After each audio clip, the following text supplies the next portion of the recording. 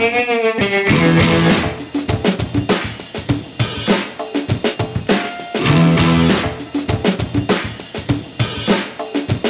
welcome to Black Sparrow Radio, KBSR, transmitting from the lovely little city of Taylor, Texas. You are listening to Plow and Hose, a show dedicated to the joys and challenges of organic backyard gardening in Central Texas. I am your host, Julie Rydell. Welcome to the show. Welcome back, plant friends. Thank you for joining me here in the Plow and Hose studio, recorded right here in my home in my little town of Taylor, Texas. Well, folks, it is mid-March and we are officially past the last average frost date, and we're also a week into daylight savings time, and it's March 20th and it's the first day of spring. The spring equinox is the day when there is pretty much an equal amount of daylight and darkness. And from this point forward until the late summer, we will have more daylight than darkness. I am kind of sensitive to the short days of winter, and it is such a relief for me now that the seasons have shifted. Needless to say, it's my favorite time of year.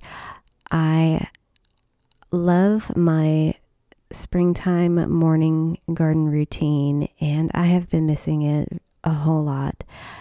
I am so glad that we have hit these milestones because it means nature is waking up and things will start greening up quickly. With the warmer mornings, I've also started getting out of bed earlier again so I can knock out some exercise.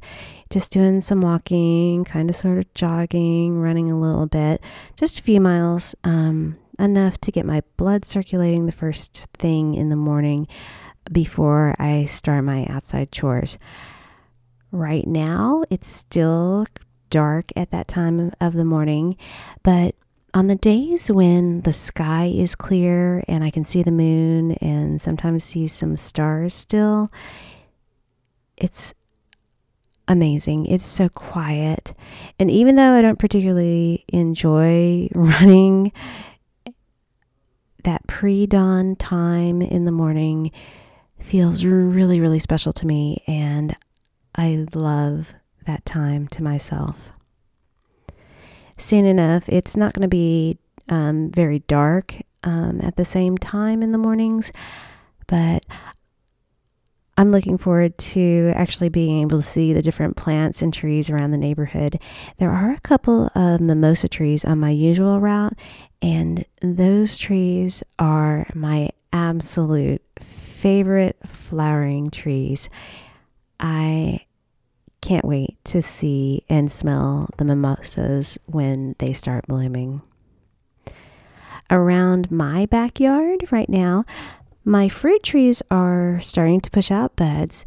We had a couple of days recently when the temperatures dropped down below freezing, and that may have caused some damage to the blossoms. Only time is going to tell if the cold will actually impact fruit production. The peach trees are starting to bloom, so maybe things will be okay and I'll get a few peaches this summer. My Mexican plum tree seems to be totally unfazed by those cold temperatures last week because this week it's been 100% full bloom and it looks and smells amazing. The bees and the other pollinators are crazy about this tree too. I love it. It's a great little tree and it's so sweet and pretty. Some mornings, the scent of that Mexican plum just hangs in the air, and it is so lovely, especially when the breeze catches it and I smell it across the yard. It's incredible. There is just something so calm and peaceful about early mornings in the spring. Around town, I've noticed some other harbingers of spring coming alive. the white irises, and redbud trees. Both of these plants are extra early blooming signs that spring has arrived in Central Texas. Redbud trees are popular ornamental landscape trees that put out beautiful purple, pinkish, magenta flowers in the springtime, and then they push out large heart-shaped leaves just after the flowers fade. They are considered understory trees because they don't get especially tall, just like 20 to 40 feet tall at the most, and they can also tolerate some shade. Here in Central Texas, there are 3 types of redbud trees that grow well for us here. If you want a beautiful ornamental tree, check out Eastern, Mexican, and Texas redbuds. These 3 all do well for us in Central Texas. They are all native to the United States, and the Mexican and the Texas redbuds are just a little more hardy to our soil and climate types. Eastern redbud leaves are large and thin and flat. The leaves on the Eastern redbuds are more matte in sheen compared to the glossy and slightly curly leaves of Mexican and Texas redbuds. Eastern redbuds tend to be more susceptible to drought stress and sun scald in our hot summers. Eastern redbuds really do benefit from afternoon shade to prevent the worst of heat and drought stress. Texas and Mexican redbuds are more recommended for our part of Central Texas because they can tolerate our more intense summers and extended droughts. And lucky for us, they don't mind the alkaline soil, which is really a wonderful thing, and it makes them great little trees for those of us with the blackland prairie soil like we have here in Taylor.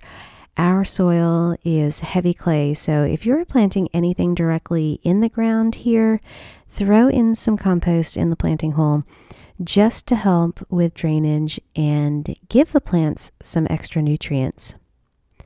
The main difference between Texas and Mexican redbuds really is size.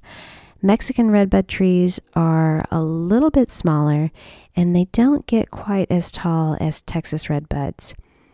The Mexican redbuds have smaller, glossier, and wavy-edged leaves. Mexican redbuds are also slightly more drought tolerant than Texas redbuds. Texas and Mexican redbud trees, their leaves turn gold in the fall. Native eastern redbuds also turn golden yellow in the fall. But if you like burgundy leaves, you might want to seek out some varieties of eastern redbuds that come in that have dark purple foliage. Varieties like forest pansy or merlot. Those other varieties have that beautiful burgundy fall foliage. Even though they are full-fledged actual trees, redbuds are members of the legume family and are botanically related to beans, peas, bluebonnets, Pradobarbados, and my favorite, mimosa trees. Legumes are nitrogen-fixing plants, and this is a really cool thing they can do. They can take nitrogen from the air and convert it into a form that they can use for food. Redbuds and all legumes can do this. They're able to suck the nitrogen out of the air, and then they work with the soil bacteria and convert nitrogen gas into a form of nitrogen that plants can use. This is great because nitrogen is a key plant nutrient, and it's the one that is responsible for keeping leaves healthy and green.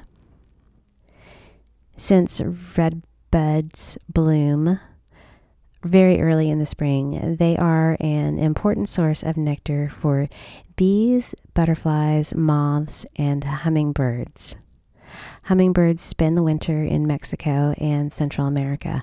When the weather starts to warm up and daylight increases, black-chinned hummingbirds start to migrate back to Central Texas. And I saw on the Taylor, Texas Backyard Gardeners Facebook group this week that some folks have already started seeing hummingbirds, and they're starting to set up their hummingbird feeders, which is pretty cool. If you are interested in having plants for pollinators and hummingbirds, then seriously consider adding a redbud tree to your landscapes. They are really pretty trees, and they will attract hummingbirds to your yard. On my way to work this past week, I noticed a neighbor's white irises have started to bloom. Iris albicans, also called white cemetery iris, have been cultivated since ancient times, and they are thought to be the oldest cultivated iris and date back to 1400 BC, where white iris appear in wall paintings and other Middle Eastern art. They're called cemetery iris because they are a traditional graveside plant originally used in Muslim countries. The tradition of planting white iris in cemeteries spread through Spain and Europe and eventually adopted through the southern U.S. Even though they are not native to the U.S. or to Texas, white iris grows very well for us here in Central Texas with extremely little effort. And that's probably why they were planted in cemeteries and around graves, because they didn't get daily attention or even regular attention and still bloomed every year. White irises are tough little plants. They can tolerate really, really poor conditions, including extreme heat and drought. Even though they are amazing survivors and seem to practically thrive from neglect, they still look really nice in your flower beds at home too. Their gray, spiky sword-like leaves look really nice with mounding plants that have smaller foliage like lantana, rosemary, lavender. White iris is deer and rabbit resistant, and it also does super in alkaline soil like we have here in Taylor. White iris start blooming in Central Texas about now, mid-March, and will continue to bloom into April. Unlike regular bearded iris, which can develop seed pods, white iris are they're sterile. They only spread by rhizomal growth and by divisions. Rhizomes are stems that grow just beneath the surface. Rhizomes grow horizontally and send out buds that pop up through the soil near the mother plant. You can dig up these side plants and plant them elsewhere.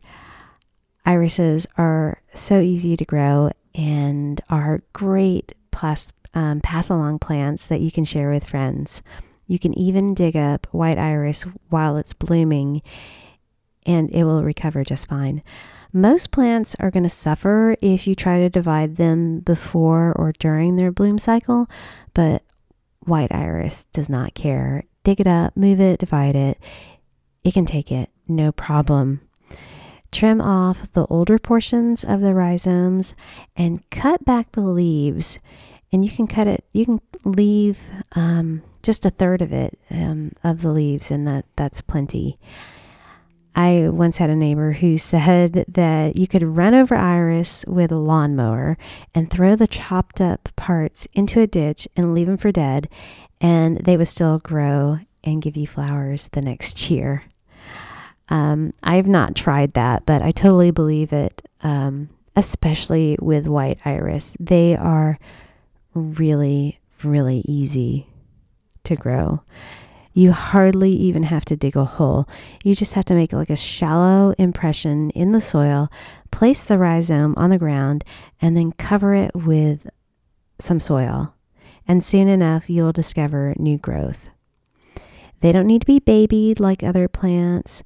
Once they get established, they really don't need a whole lot of extra water or fertilizer.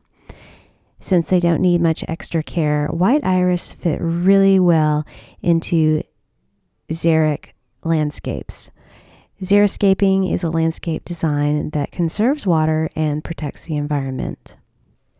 You are listening to Plow & Hose on KBSR Black Sparrow Radio. If you're enjoying my show, I hope you'll go over to www.blacksparrowmusicparlor.com and check out the station and learn about all the great shows and music coming out of our station, broadcasting from Taylor, Texas. While you are out on the internet, be sure to stop by the Plow & Hose Facebook page and like and share it with your gardening friends, or head over to wherever you get your podcasts and subscribe to the Plow & Hose podcast. If you like the flexibility of being able to play, pause, and rewind my show whenever you want, download some episodes and leave a review. It's really quick. Just click on the stars, leave a couple of sentences about what you like about Plow & Hose. It's going to help others find the show, and it lets folks know that Plow & Hose is a pretty good show. If you've already left your review, thank you very much. If you haven't left one, go run and do that. Xeriscaping, or xeric landscaping, is a type of gardening design specifically for areas that are prone to drought. The word xeriscape is just a combination of two words. The Greek word xeros, which means dry, and landscape. So it literally means dry landscaping. It's spelled XERISCAPE. Xeriscape is sometimes mispronounced as xeroscape, which to me sounds terrible. It sounds more like a no yard at all, or a yard that's nothing but gravel and has no plants at all. But that is not xeriscaping. It's not cacti gardening or rock gardening either, although xeriscaping uses rocks and cacti. They can. Xeriscaping is very prevalent in arid climates and places that focus on water conservation, like in the desert Southwest. Xeriscaping has been embraced in the dry areas of the western U.S. for quite a while. In fact, Denver, Colorado was one of the first urban areas to adopt xeriscaping as a way to encourage residents to use less of the city's drinking water to water their lawns.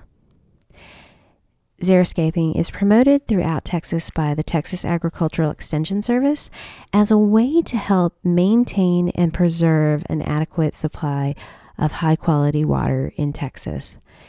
In urban areas in Texas, about 25% of the water supply, the drinking water supply, is used for landscaping and gardening, mostly for keeping lawns green. And I think that's totally crazy, especially since you can't eat grass. I mean, yes, you can. You can eat grass. It's edible. It's safe to eat. It's safe to consume. You can totally eat it. But nobody does. Nobody does that. Nobody goes out of their way to eat grass. It tastes bad. It's gross. Anyway, xeriscape education and installation conserves water while protecting the environment. Even though the concept of dry landscaping can make xeriscaping sound incredibly bleak, it's not at all. And it can actually be really rather lush and colorful when you have the right design, the right plants, and the right practices are being used. Xeriscaping saves water by incorporating 7 basic principles to reduce water usage and conserve water. These are planning and design, soil analysis, practical use of turf grasses, appropriate plant selection, efficient irrigation, and using mulch, and then just maintaining it. Central Texas is growing like crazy, and we have more and more people moving here, and that's all because it's a really great place to be. But more people and more homes mean more resources like water are being consumed. Anyone who gets a water bill surely understands that water is not free, and we really need to be mindful of how water is used. Reducing your water bill is just a side benefit of xeriscaping, which I think is a really pretty good thing on top of conserving our precious water supply. Supporters of xeriscaping say that it can reduce your water use by 50 to 75%, but for a lot of us, that means a drastic change from having a traditional American suburban lawn. In order to save that kind of household water consumption, xeriscaping means replacing nearly all of your turf grass with drought-tolerant native plants, mulch, rocks, and other features. It's not going to look like one nice front yard with just grass. It can't look that way if you are wanting to xeriscape.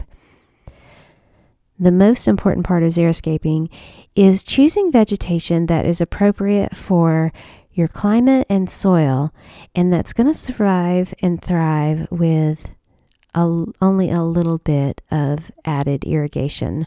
Of course, we need some irrigation for our plants, especially when they get established, but to practice xeriscape principles, you have to water efficiently, which means watering at the proper time of day for the correct amount of time while preventing evaporation.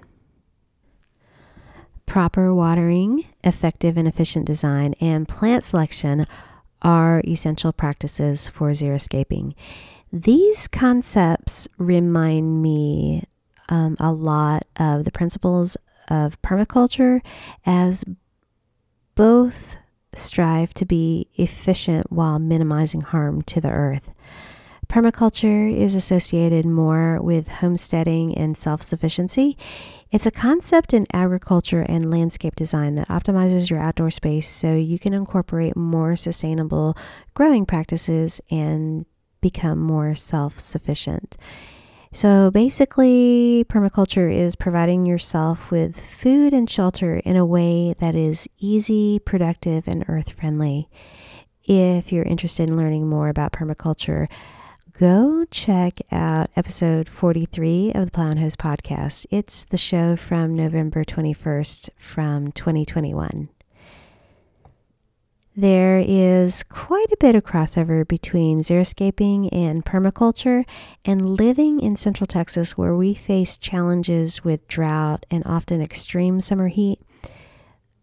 We all could benefit from adopting a few xeric landscaping and permaculture practices.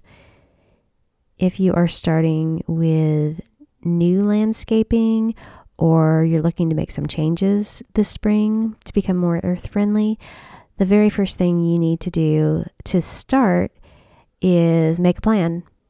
Grab some paper and some pens and sketch out your yard and outdoor space.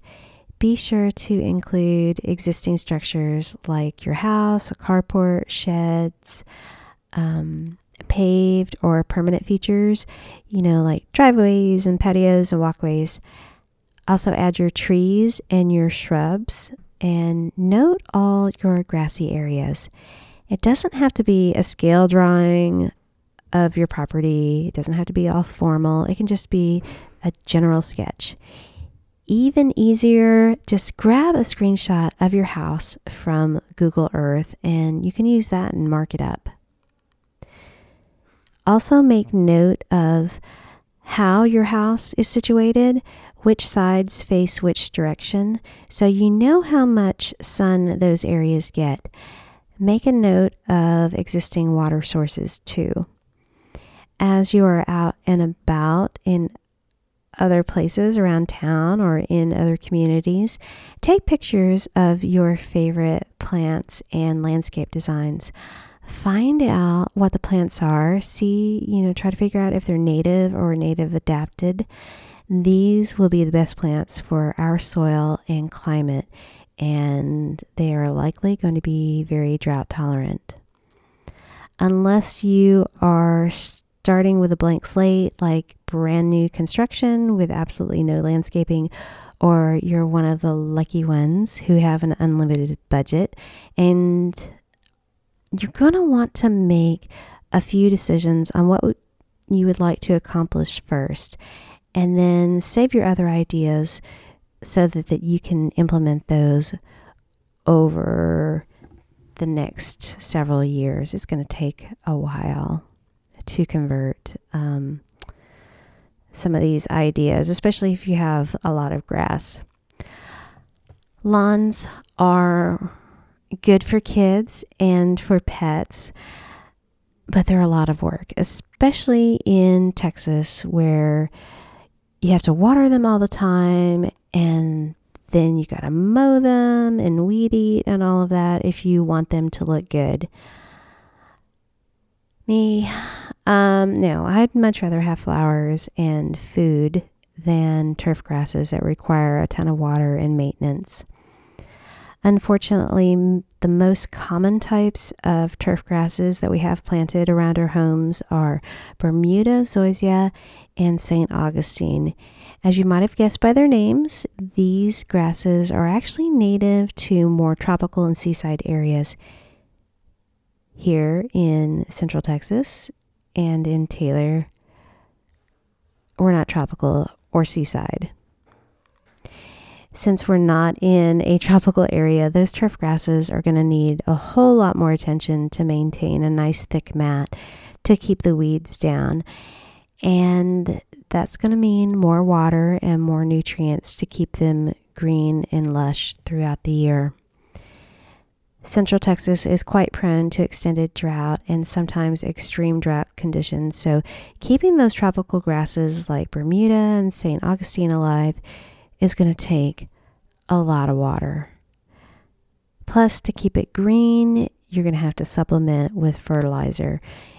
If you happen to have the opportunity to select your turf grass, plant a variety that is more adapted to our region.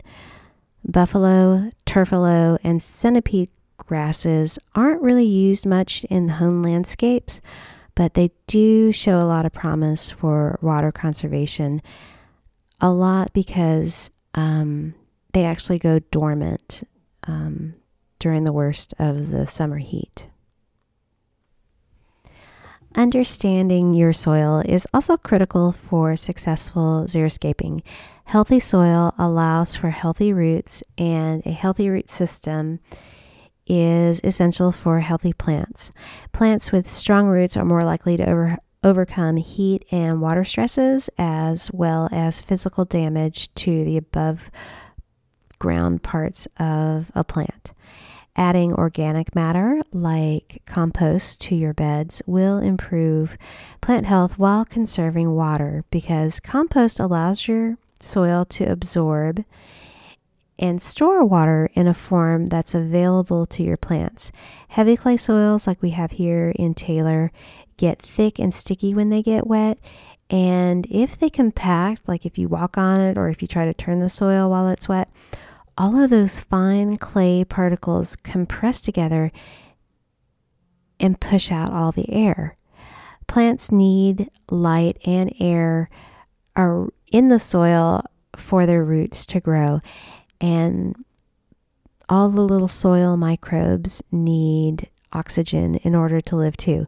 By adding compost to your soil, you will add water-absorbing material, nutrients, and it's going to help clay from compacting. Plant selection is the very best part of all gardening, but it's imperative to select drought-tolerant plants for xeriscaping.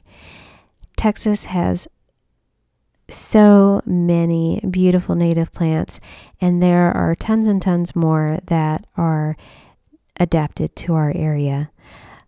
Most of them have lower water demands, they have fewer pest problems, and need less fertilizer than non-adaptive tropical and exotic plants that have been introduced to our landscapes. Doing some research and shopping at local nurseries and garden centers will serve you well when selecting native and adapted plants. Texas Earthkind plants and Texas Superstar plants are great plants that have been tested and studied for many years. Plants with these brands are excellent choices for xeriscaping in Texas. Weeds in your flower beds compete for water and nutrients. So once you get your plants in, add a nice layer of mulch in your beds to help keep the weeds down. Mulch prevents water loss through surface evaporation too. That layer of mulch between the soil and the air will keep your soil moist longer, so you'll water less while keeping the roots cool too. While the goal of xeric landscaping is to reduce and conserve water, our plants will still need some supplemental water when we don't get enough rain. Xeriscapes challenge us to find the perfect balance when it comes to supplemental watering. Fortunately, it's not as hard when you set yourself up for success by selecting Texas hardy plants, drought-tolerant plants, by adding mulch to your beds, and then, of course, using good watering practices. We want to water just enough to keep our plants and soil happy, but not overwater, because that's wasteful because it runs off or it evaporates. Too much water can also kill plants quickly through root rot due to poor drainage. And some of the native plants and the native adaptive plants, they're not used to too much water, and they really can't use it. So too much water is a bad thing too. Here are a few things to remember about watering. Morning is an excellent time to water during the summer. When you water when it's cooler, you'll lose less water to evaporation. Watering with like a permanently installed irrigation system, either one with spraying heads or like a drip irrigation line, those are more efficient than just like a hose and a sprinkler. But a hose-based system is a lot easier to operate.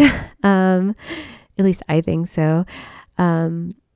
They're a lot less expensive and they have fewer maintenance needs. But no matter how you apply water, make sure you keep the spray and the flow of water close to the base of the plants and actually on the soil and directed at the plants. I cannot stand to see someone watering their driveway when they're trying to water their lawn or their plants, and they either set the sprinkler on too high and it sprays over, or they just have it in the wrong space. I hate that. But I think what is worse is when they are watering their driveway in the heat of the day too, and I don't know, it kind of makes me want to stop and let them know what they're doing, but I'm not gonna do that. But it is such a waste. Just make sure that your sprinklers are positioned properly so you're not wasting water by watering your driveway. You want to water for a longer amount of time, but less frequently. So if you have a timer, set it for 20 minutes and let your plants get a nice long soak. Depending on the temperatures, you may only need to supplement once a week during the spring. Okay, well, that's all, almost everything for the show today, but I want to quickly mention all the great vegetables that we can still plant now through the end of March. We can plant Asian greens, warm and some of the cool season greens, basil, beans, beets, cantaloupes, chives, chard, corn, cucumbers, eggplants, mint, oregano, peppers, pumpkins, radishes, winter and summer squash, and of course we can transplant tomatoes. We can plant most of those seeds now through the end of March. Well, thank you, friends, for joining me again. I hope you will have a wonderful week and a great time in your gardens.